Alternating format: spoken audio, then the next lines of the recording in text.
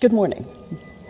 Our second reading this morning is from Paul's letter to the Romans, chapter 12, verses 9 through 21.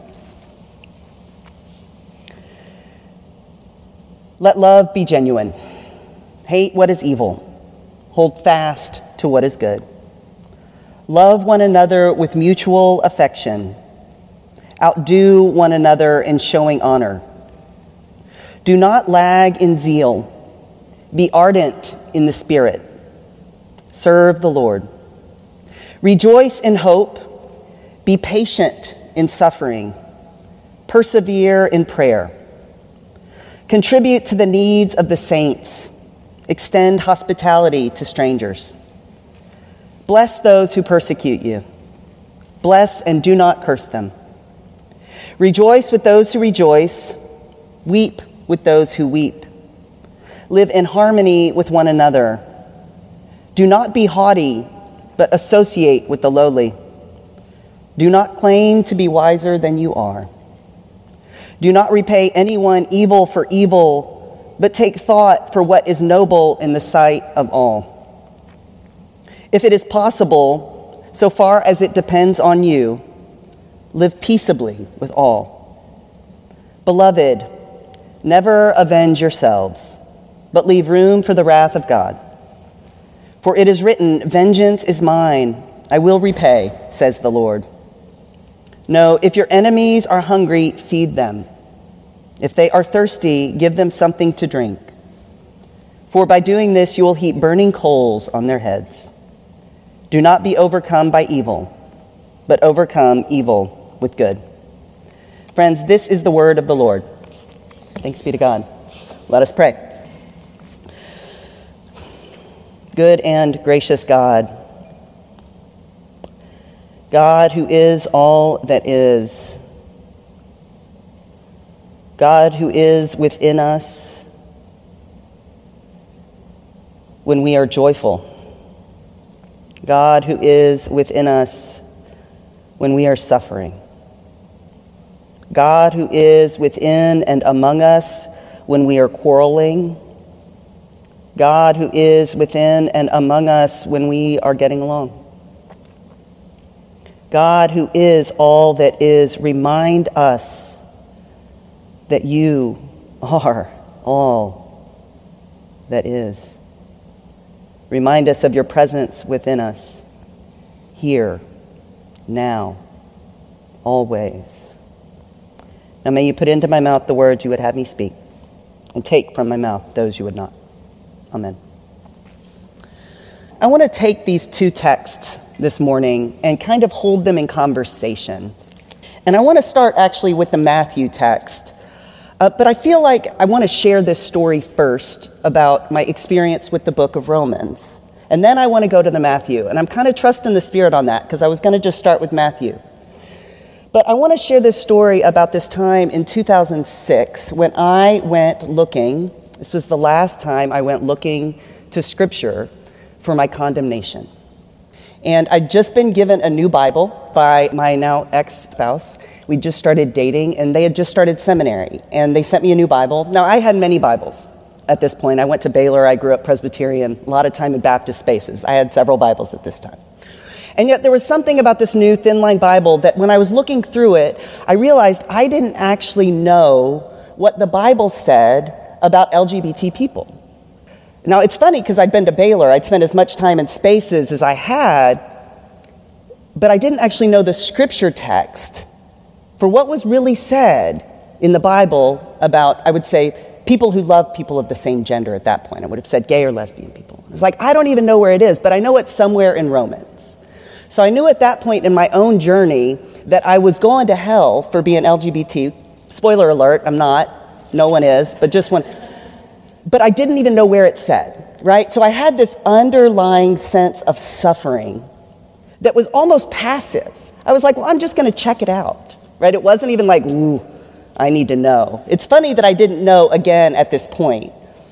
So I was like, well, I know it's somewhere in Romans. Like, I know somewhere in Romans. And so I went and I was flipping through, and I did probably similar to what you had said, and I flipped in half, and I went to the New Testament, flipped through Matthew, Mark, Luke, John, going through, Acts, And then I keep going, I hit Corinthians, and I'm like, flip backwards, forwards, backwards, what's going on? Turns out I had a misprinted Bible. It was missing half of Acts and all of Romans.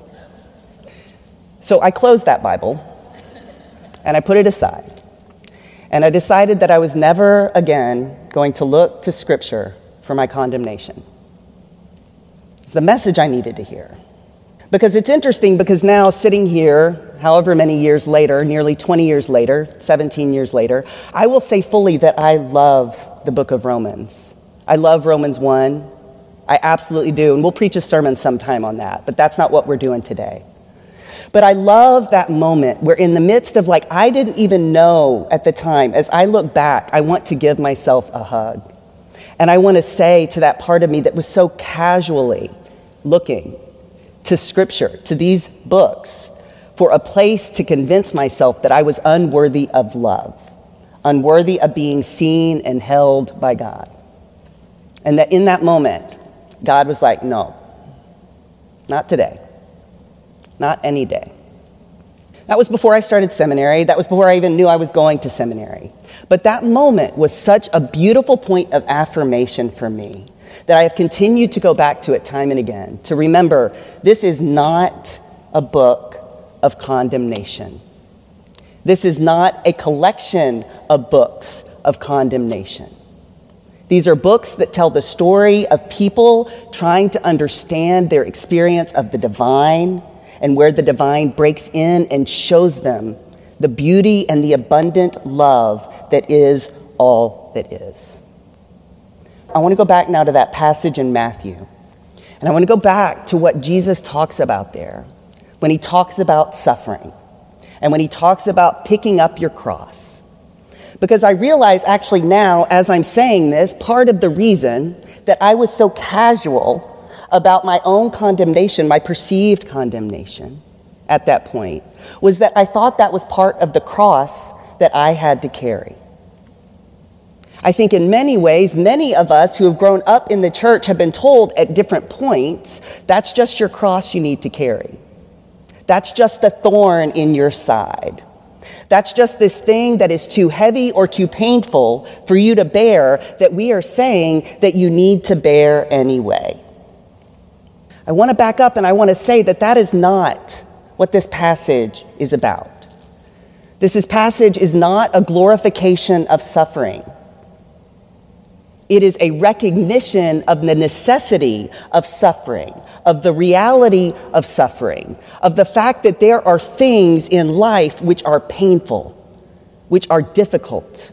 There are things in life which seem so unbearable, so God-forsaken, that we cannot understand how they have a place in the life of the holiness and of the goodness that we know God to be. What did Jesus say on the cross? But why, my God, why have you forsaken me? This passage here is saying that even in those spaces that seem the most God-forsaken, God is there. God is moving. God is alive. God is abundant. Sometimes we have to go through these painful circumstances that have these impacts on our bodies, on our physical bodies in such a way so that the spirit that is who we truly are can be born. We could not have gotten through when Jesus talks about suffering, when he talks about this is the necessity. You have to understand that in order for this to be known, in order for this to be understood, this is part of it. It is necessary that I suffer. It is necessary that my body suffers because my spirit then will live. It is necessary to move through the cross. It is necessary to move through the suffering that happens there so that we know that there is no place that God is not. I want to say that in the affirmative so that we know that God is everywhere. We miss that because we get so caught up in the body. We get so caught up in these bodies, and yet I don't want to minimize the body. But I want to start with the spirit. Friends, we are spirit. Right now, we are sitting in this room in this sanctuary, this collection of souls in this body, in this place, in this time, on this planet, on this spinning ball in the middle of infinite space. And yet, truly, we are also here, these energetic souls, having this collective experience together as one, part of the holiness that is God. When Jesus talks about understanding the difference between the body and the spirit, it is understanding that we are spirit having these incarnational experiences. At the end, when he says, truly, some of you who are standing here today will not die before you see the return of the kingdom, coming of the kingdom of God. Did I get that close enough to be able? I stick with that and I'm like, what does that actually mean? Because everybody died, right? Everybody's body died. So what does he mean? What does he mean? Is he telling, what does he mean? I think that's a really beautiful way of saying we are all spirit. This spirit, these manifestations, your soul, you're going to be back in a body again. Which means that maybe some of us were there with him in those conversations, and we're here again now. But when he talks about the suffering, when he talks about the necessity, what I want to hold is that so often when we say, pick up your cross, what happens with that is then we actually minimize our suffering. Jesus did this for you. Stop complaining. Anybody ever hear that? Quit your grumbling. I know this is really difficult, but maybe this is just your cross to bear. You don't need to complain about suffering. Jesus suffered worse than you. I am going to tell you that there are some people who in their bodies actually suffered more than Jesus suffered on that cross. But what happens is that we end with the suffering. We actually dismiss it. We actually wipe it away. We have a tendency to then ignore our own suffering, to say, I'm not worthy of this because I have clothes on my back, my body's taken care of. Why do I need to worry about that? And yet what happens then is that we negate our suffering. Then we resent our suffering. And then we end up turning that suffering out on other people. And I don't even mean when it's necessarily like cross-level suffering. There are times when rock bottom knocks us completely out on our feet and we have no choice but to see the abundance of God everywhere. Thank God for those moments when we realize that we have seen the absolute bottom.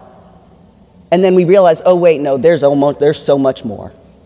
But there's something beautiful about those moments because they teach us that all we've got is God and often one another, hopefully.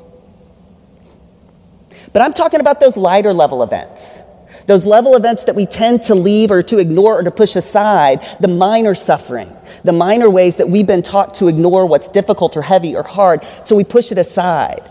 So then we don't know how to deal with discomfort.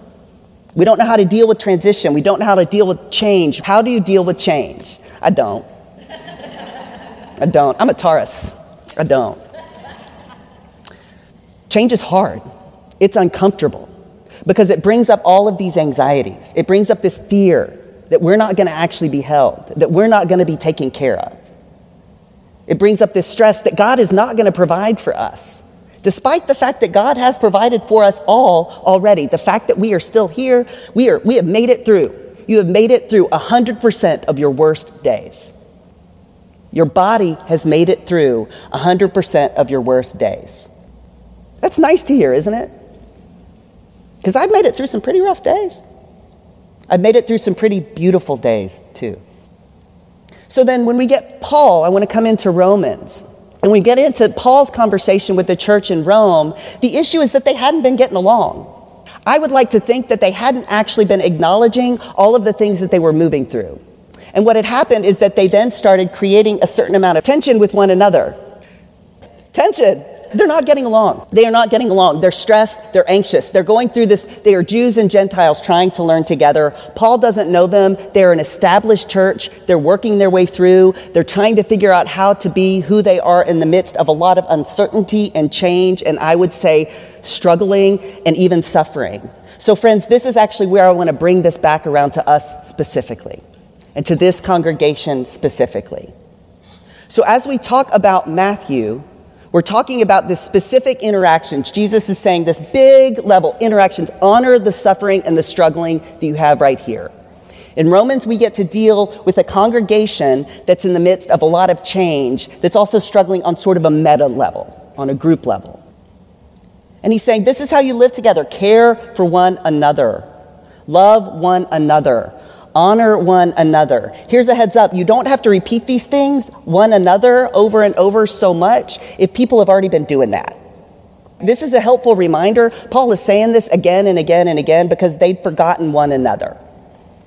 He's saying, remember one another.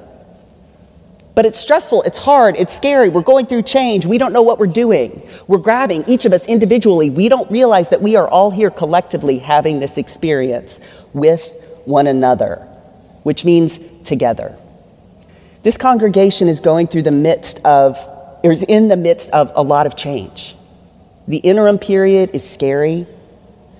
The presbytery is going through a lot of change. The interim change period, this new position, is scary.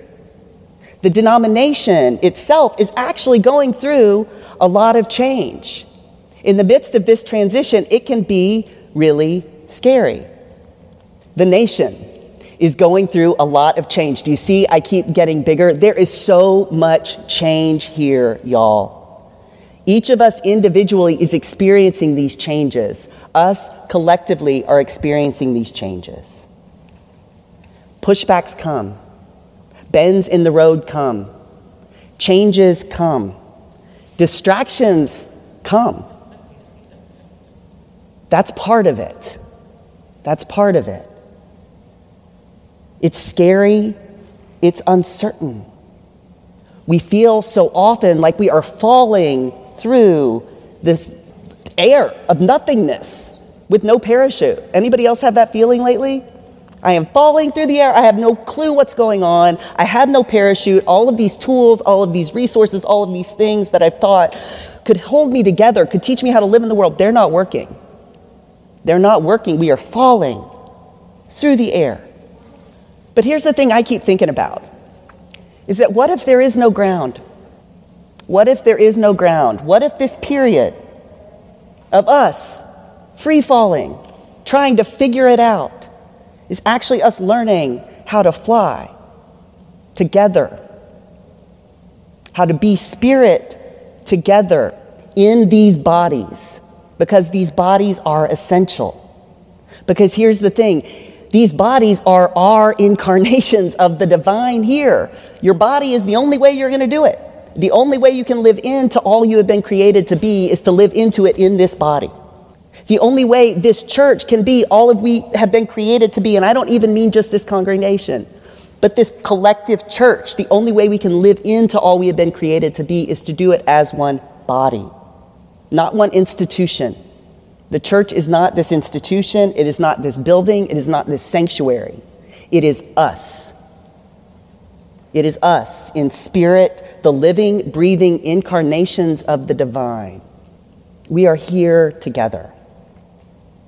So honor your suffering. Honor it.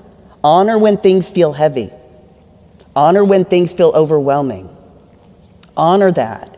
And see that even in that, God too is present. In the worst, the hardest, the most painful, the most God-forsaken places are not. Even there, God is with you. God is with us. Always. Amen.